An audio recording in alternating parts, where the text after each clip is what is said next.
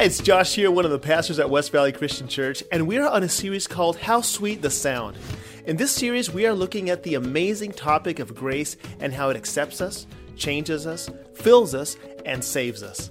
Come join us as we discover the sweet sound of grace in your life.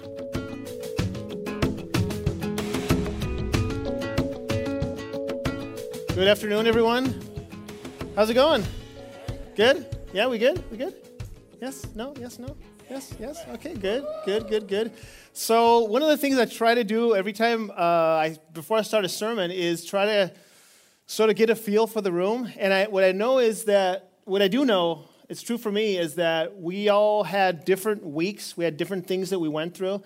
And my prayer for this morning is that our hearts will be open, that we'll be receptive, and that we will take these next 30 minutes and sort of, quote unquote, forget the week, and then just put our hearts in a position of receptiveness so we can hear what God has to say to us.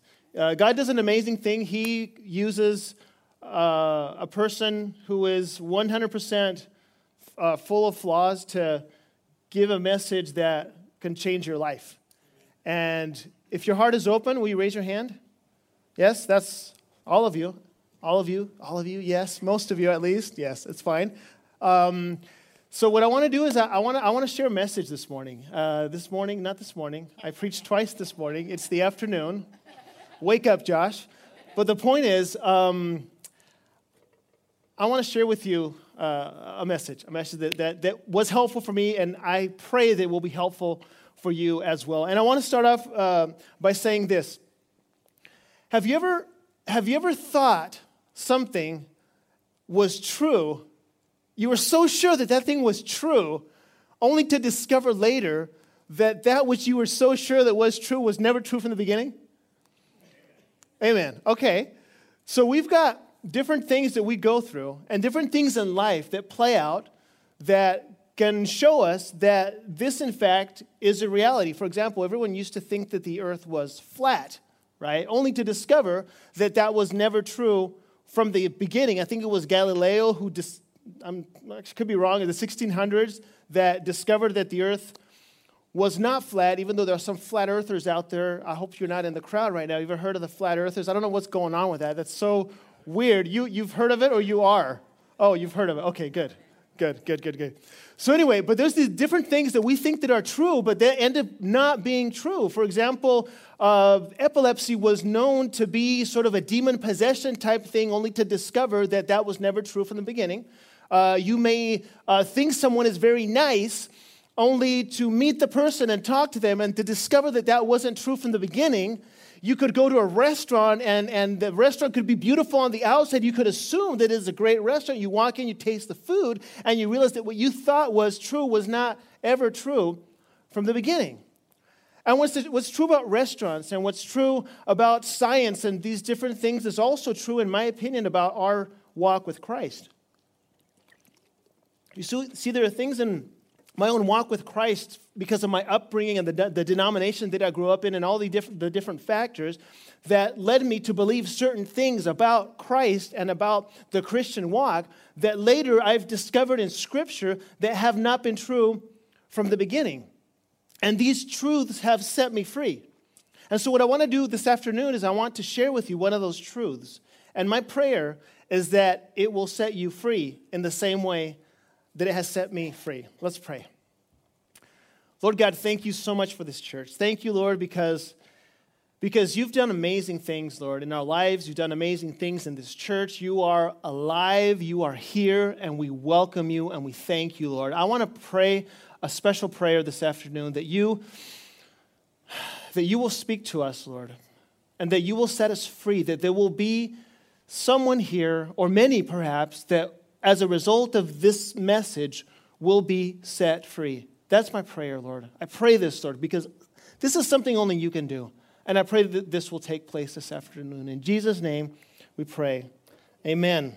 Amen. So we're actually starting a brand new series today, and the series is called How Sweet the Sound. And it's a series on on grace. So we're going to be talking about grace for the next few weeks. We're going to be talking about grace actually for the next 4 weeks. And before we get started with the whole series, we need to understand what grace is. Because we talk about grace, we hear about grace, we sing about grace, but what is grace? We can have different definitions about grace, but one of my favorite definitions that I heard was a few months ago by Pastor Rob when he was explaining what grace meant. And I love this definition of grace because it was simple yet profound. And the way he described grace was by making a distinction between 3 concepts. And one concept was justice, the other concept was mercy, and then the other concept was grace. And he gave an example, and I'm going to change up the example a little bit here, but like, for example, if I owe Pastor Kirby $1,000. Where's Pastor Kirby? I can't see him right now. Where's there? Okay. Let's say I owe you $1,000, right? So, no, I don't. Oh, okay. So, let's say I owe him $1,000. Justice says, simply I have to pay that money. I have to pay him $1,000 because I owe him $1,000. That's justice. Now, mercy would be him telling me, you know what? You don't have to pay anything. Don't even worry about it. I don't need the $1,000, right? Then, but grace would say, you know what? Not only do you not have to pay me the $1,000, but I'm actually going to credit your account with an extra $1,000. That's grace, right? Thank you, Pastor Kirby. That's so great. Thank you. I'm going to check my bank account later, see if it's actually true or not. See how much grace you actually have. Which is amazing grace. Not as much as Jesus' grace, but it's pretty good. It's pretty good. So the same is true with our walk with Christ. When we talk about grace, and we're talking about the grace of Jesus, justice says, Romans 6, that the wages of sin is death. So justice for us is that we are destined to have separation, eternal separation from God as a result of our sin. That's justice. But mercy says that Jesus dies on the cross so we no longer have to pay the debt of sin. But then he goes deeper and he talks about grace. Grace is much deeper because he says not only are you free to not have to pay the debt of sin, but I am dying on the cross so that you can have eternal life. That's grace. And that's what we're going to be talking about for the next few weeks. So we're going to be talking about 4 concepts, or actually 4 angles of this idea of grace. We're talking about first the whole idea that grace accepts us. That's today. Then grace changes us. Grace fills us. And finally, grace saves us. And we're going to start off with the concept of this whole idea that Christ accepts us by grace, that the grace of Jesus accepts us. And what better way to start than with the story of the calling of Matthew? Matthew the tax collector, Matthew the traitor, Matthew the one who turned his back on the Jews and started collecting taxes from them. Matthew, the person who was least likely to be accepted by Jesus. Matthew 9, verse 9 says this, as Jesus went on from there, he saw a man named Matthew sitting at the tax collector's booth. Follow me, he told him. And Matthew got up and followed him. While Jesus was having dinner at Matthew's house, many tax collectors and sinners came and ate with him and his disciples. When the Pharisees saw this, they asked his disciples, why does your teacher eat with tax collectors and sinners? On hearing this, Jesus said, it is not the healthy who need a doctor, but the sick. But go and learn what this means. I desire mercy, not sacrifice. For, and this is the most important part, at least for this, for I have not come to call the righteous, but sinners. You see, Jesus accepted Matthew. He accepted him. The sinner, the traitor, the least likely to be accepted, Jesus accepted him. And the same is true for me, and the same is true for you. We are accepted by Christ because of his grace. That's great news. But to be honest with you, I struggle with this. I have a hard time accepting the fact that Jesus accepts me because I know me. I know the thoughts that go on in my brain. I know the sins I commit throughout the week. I know those. And I know Jesus knows them, and he sees everything that I do, and he sees everything that we all do. So I struggle with the whole idea of Jesus accepting me, of looking down and saying, Josh, this was so great. I am so proud of you because you do such great things every day. I know me, so I have a struggle realizing or accepting the fact that Jesus 100% accepts me. You know what's easier for me to accept is the concept of God being disappointed in me, right? So I live my life with this idea that I have to battle with, and it's the idea of disappointment. Like, I'm always messing up, and I'm always just not quite making it. You know, like, I prayed almost every day this week, and I just missed one day. It's like, God's like, you know what, maybe next time. I mean, I still love you and everything, but what are you going to do? It's just you. You know what I'm saying? It's easier for me to accept this concept that God has of me more than 100% being accepted by Christ. We constantly miss the mark since we are sinners, and then my brain tells me that God is disappointed in me because we constantly miss the mark, and we read texts like scriptures like Isaiah 64:6. All of us have become like one who is unclean, and all our righteous acts are like filthy rags. We all shrivel up like a leaf, and like the wind, our sins sweep us away. And then Romans 3, as it is written, there is no one righteous, not even one. There is no one who understands. There is no one who seeks God. All have turned away. They have altogether become worthless. There is no one who does good, not even one. So I read texts like this, and I conclude, God is constantly disappointed in me because I constantly miss the mark. That's what my brain tells me. Remember what we said at the beginning? That there are certain things that we believe that are true from the beginning, only to discover later that was never true? The same is true with this.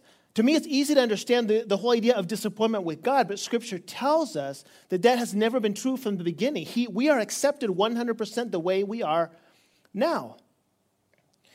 And understanding that has set me free for the most part, because I keep remembering it, and then I have to remember the Scripture over and over again. How did I discover this? This is something that maybe for many of you, this will be not necessarily a new discovery, but it'll be maybe remembering something that you knew from the past, but then you'll remember it again today. This whole idea of being accepted by Christ.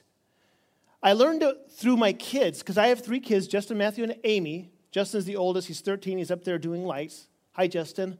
I can't even see you. Yeah, I know, you're waving your arms. Okay, he's there. He's not texting right now, at least. No, I'm just kidding. Or playing video games. So I have 3 kids, but they were babies once, you know. They were babies. And I think that the goal that babies have is to get their parents to hate them. Because they do everything to make you just hate them. Because it's all about pee and poo and vomit and crying and sleepless nights. It's just, you know, it makes you want to pull your hair out, right? It's too late for that now, but anyway. But that's the whole, you know, and so when I think about me as a parent or my kids as kids and just making a mess out of everything and just your house is just complete chaos, I think about my relationship with Christ. And I think about all the times that I mess up. I sin, I miss the mark, I miss church, I get angry, I have lust, I don't pray enough. All these things that, of course, God is going to be disappointed in me. But then I think about it even further. And I think about my kids now, and even then, through all the messes that they made, man, I can't stop loving them. I can't. I love them more now than ever. My love for my kids is 100% unconditional, no matter what they do. So my logic is, if me being an imperfect father can have unconditional love for my kids, God being the perfect Father, being our Abba Father, everlasting, imagine if that's true for me, how that's true for God as the way He sees us and how He accepts us. But this is a tough one to get our minds around. It's very hard. But this is what I want us to discover today, is that God is not disappointed in you. He loves you and me unconditionally. Because we talk a lot about accepting Jesus in our hearts, right? It's a beautiful concept of I accept Christ into my life. It's great, and we've all, or many of us have done that. And it's a beautiful thing. But I think it's harder for us to understand, or it's harder for us to accept Jesus in our hearts because our minds can't get around the idea of the fact that Jesus accepted us first. Christ is perfect. God is perfect. We love him. We accept him. But then it goes both ways. He looks at us and he looks at the way we are, and he fully accepts us the way we are. And this is a hard thing for me at least, and maybe for you too, to get our minds around. Because I think we need to remember constantly what it is that Jesus did 2,000 years ago. That's why we have service. That's why we do communion. We remember what Jesus did. 1 Corinthians chapter 15, verse 3 says, "For what I received I passed on to you as of first importance, that Christ died for our sins according to the Scriptures." And that changed everything. It really did. It changed everything. We are now accepted by grace when Jesus died on the cross. He took care of all of our sins, past, present, future. And now the main thing isn't how much we sin or how little we sin. But it's hard for us to understand this because we always think, or I think, that I'm like almost there. It's like, oh, I was so close this week. Oh man, I read scripture almost every day. I didn't get angry today. And it's like almost like if you did just a little bit more, then God would look at you and he would be like, good job. And then it would be great, right? Some of you know we started a church in Chile. This was 2010. I pastored that church for 6 years, and we also had planted 3 other churches in the islands of Chiloé. And one of the islands was called Liucura. And on that island, we had a small church, and we would go there every so often. And in that island, there was no phone reception. And there was only one spot, actually, on that island where there was phone reception, but it was really hard to get there. So we had to go over this river, and then we had to go under a barbed wire thing. We had to go under, and then we had to go up a hill, and we were all sweaty when we got there. And then we were trying to get phone reception. Then we get a couple of bars, and then we were able to make a phone call. Every time I think about that story, I think about sometimes the concept that we have in order to be able to be in a right relationship with Christ. Like we got to do all these things. We got to sweat. We got to do all this effort so that finally, for a little bit of, for a small moment, we can have a relationship with Christ. But that's just not true. We're loved by God now, fully, right now in this moment. He's not waiting for a better version of you to love you more. He loves you completely right now. And he knows what's going on in your brain and the things that we do. And he's like, yes, and I accept you. This is so important because it's never about what you do or don't do. It's about what Christ did on the cross. John 19:30 says, this is the moment when Jesus was on the cross. He says, when he had received the drink, Jesus says, it is finished. With that, he bowed his head and gave up his spirit. It is finished. In that moment, it was finished. No more heavy lifting, no more going uphill, sweating, trying to do all these things to have a right relationship with Christ. No, he did it. When he died on the cross, he paid for everything. This is so important because I think sometimes we don't really believe this 100% because we think we got to add a little bit to it because the sacrifice wasn't enough. So we got to do these different things in order for the salvation and the right relationship to be fully finished. But that's simply not true. So God is not waiting for the end of time to be able to meet us and then have a list of sins, like a bunch of papers here, say all the sins that we committed during our life, and then a list of good deeds over here, or maybe a list of sins and then a list of good deeds. I don't know what the proportion is, but the point is, it's not about that anymore. He tore those papers up in the moment that the veil was torn when Jesus said, it is finished. It's not about that anymore. So God looks at us now and he smiles. He looks at us and he's happy. He sees us and he smiles. Because we're accepted by grace. 100% now, in this moment. So congratulations. We're accepted by grace. Now we can live how we want. Let's close in prayer. I'm kidding. Right? We can't. This is not the way it goes. We can't just do whatever now. Oh, how does this thing really work? Right? We'll go through one scripture, 1 Peter 4. It says, 1 Peter 4, it says, therefore, since Christ suffered in his body, arm yourselves with the same attitude, because whoever suffers in the body is done with sin. As a result, they do not live the rest of their earthly lives for evil human desires, but rather for the will of God. So what he's saying here is that even though we are accepted, we still must behave. Verse 3, for you have spent enough time in the past doing what pagans chose to do, living in debauchery, lust, drunkenness, orgies, carousing, and detestable idolatry. So what he's saying here is even though we are accepted, we still need to walk away from these things.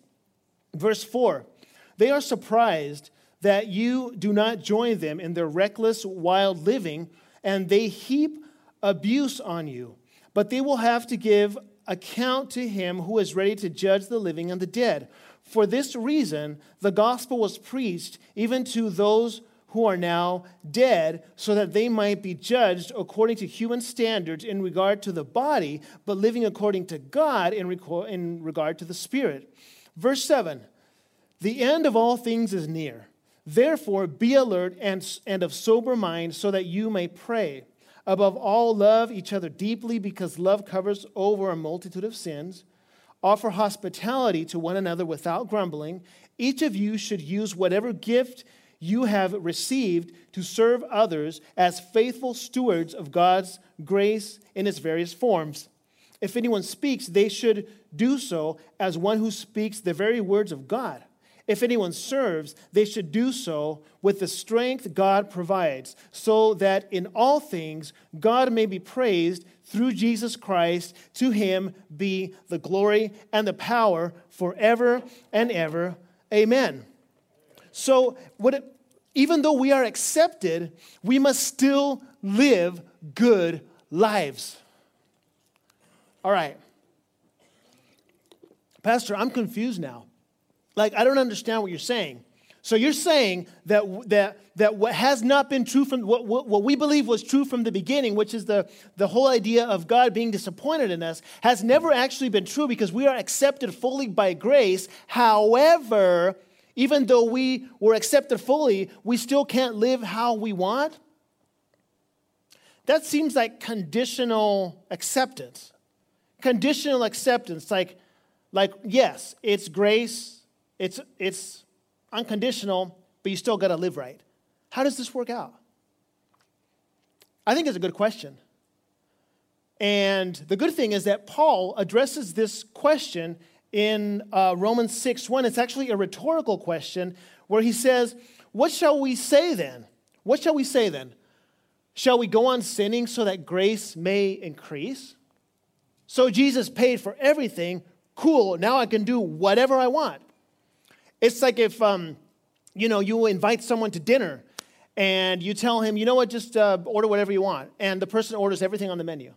$1,000 bill at the end. Right? I know, it hasn't healed yet. It's still, I'm working on it. So what I would be doing is, I would be abusing the grace. I'm like, okay, it's free. He said it was free. I can order whatever I want, right? So I'm just gonna go through the list and just order everything, right? That's abusing grace. So the answer to this question is 100% no. Because when we think about the grace of God, and we understand the grace of God as being able to just live however we want, we have not understood the heart of it. Because salvation is now free, but we are free, not free to sin, we are free from sin. We're not free to sin, We are free from sin. And this is very important because sin is a prison. And this is one of the big tools that the enemy uses. He's like, oh, just sin, do whatever you want. Just live a crazy life and do all these things. And then you do it, and you realize that you're a slave. That's not freedom. And this is where I think we get confused. Because we are called to live the way we're supposed to live. Because we have a way that God created us to live, and we need to live in accordance to that new creation. Let me explain it this way.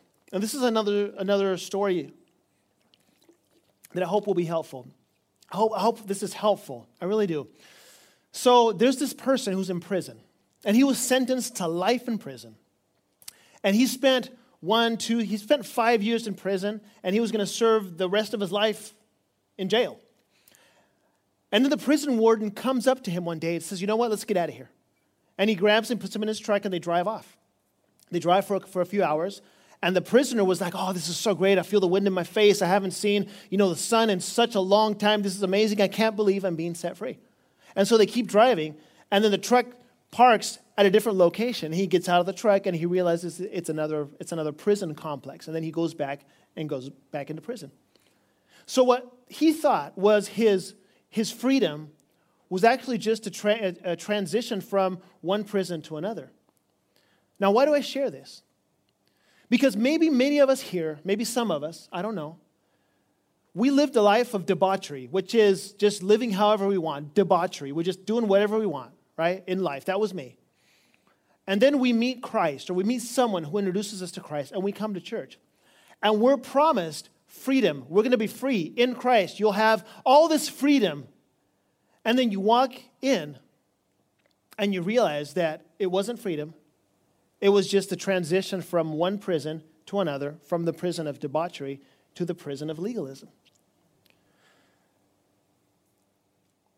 I think most of us probably don't struggle with the whole idea of debauchery for now because we're here. Probably that was like our past life for some of us. But my concern is that today we struggle with the whole idea of legalism. The restraint part, like, oh, I can't do this, I can't do that, I can't do that, and we're prisoners. And this is a tricky subject because, of course, we are called to live good lives. So the question is, where is the balance? And the answer is the following. It's not doing whatever you want. It's not legalism because they're both prisons. You're a prisoner if you do either of these. There's a third way. And the third way has to do with a new creation. The fact that we are new on the inside. There's some beautiful scriptures that talk about the new nature, the new creation, and being born again. 1 Peter 1:23 says, "For you have been born again, not of perishable seed, but of imperishable, through the living and enduring word of God." And I love the way Paul puts it in Galatians 4:19. He says, "My dear children, for whom I am again in the pains of childbirth until Christ is formed in you." It's such a beautiful image, this idea of Christ being formed inside of you so you can live out the life of Christ. And then Galatians 2:20 says, "I have been crucified with Christ, and I no longer live, but Christ lives in me. The life I now live in the body, I live by faith in the Son of God who loved me and gave himself for me." This is the way we're supposed to live. See, it's not about not sinning, and it's not about sinning. It's not about all the external things that we do. It's about this new creation that's inside of me and living organically from the inside out. And our life is going to change. I mean, I guarantee that. But that's not the main point. It's letting this new life that we have flow from the inside out. So it's not about acting like a Christian or like looking around and saying, yeah, this is really what a Christian person should do. No, it's about identifying the fact that you have Christ inside of you and he is guiding you, allowing the transformation to take place from the inside out.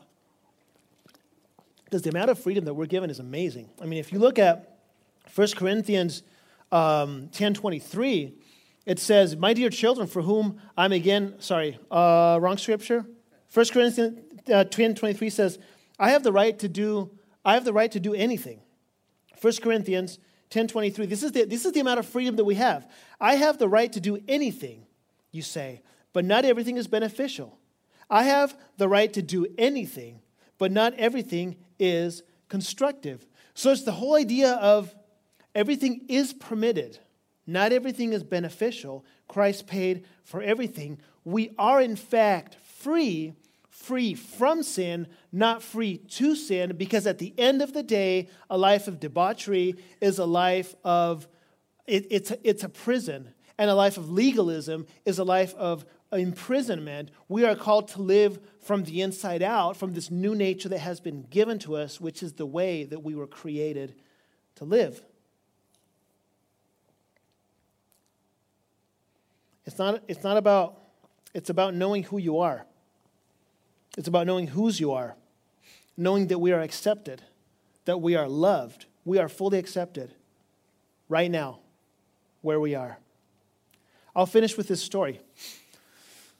So there's this story I heard once, and it really touched my heart. I've never forgot it. It's the story of this parent, this dad. He was in his room, and he had a little daughter, an 8-year-old daughter.